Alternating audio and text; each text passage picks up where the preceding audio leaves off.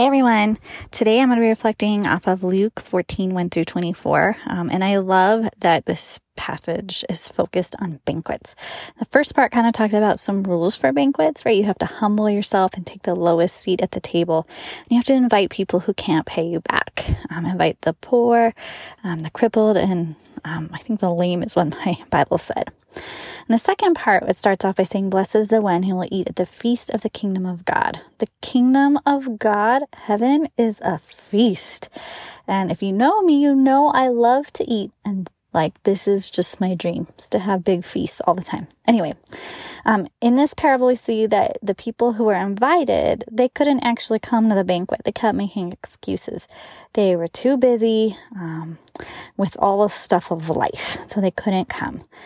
And so the master tells his servant to go out quickly into the streets and the alleys of the town and to bring in the poor and the crippled and the blind and the lame, and by anyone who they can find.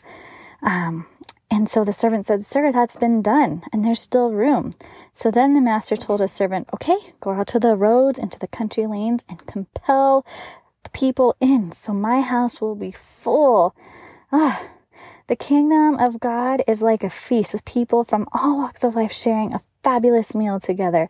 There are so many people. It is full of people. But the guests, you have to be ready and willing to let go of their agenda and their busyness to join the feast of the master and to enjoy a meal with one another.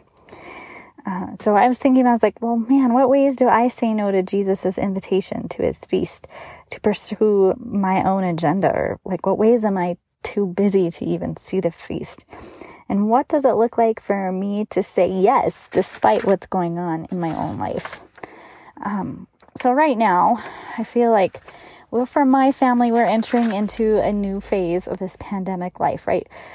We finally feel okay to come together and to eat together outside with other people and to enjoy our friends' company. And we've been lucky enough to see the kingdom of God when we're able to do this. We've been taking care of my dad after his battle with COVID, but we've been lucky enough to join the Dumas family a few times for dinner in their wonderful courtyard. And I feel like their courtyard is a picture of this kingdom feast, right? I know that they would open up their table to anyone in the neighborhood who wanted to eat, just like the passage.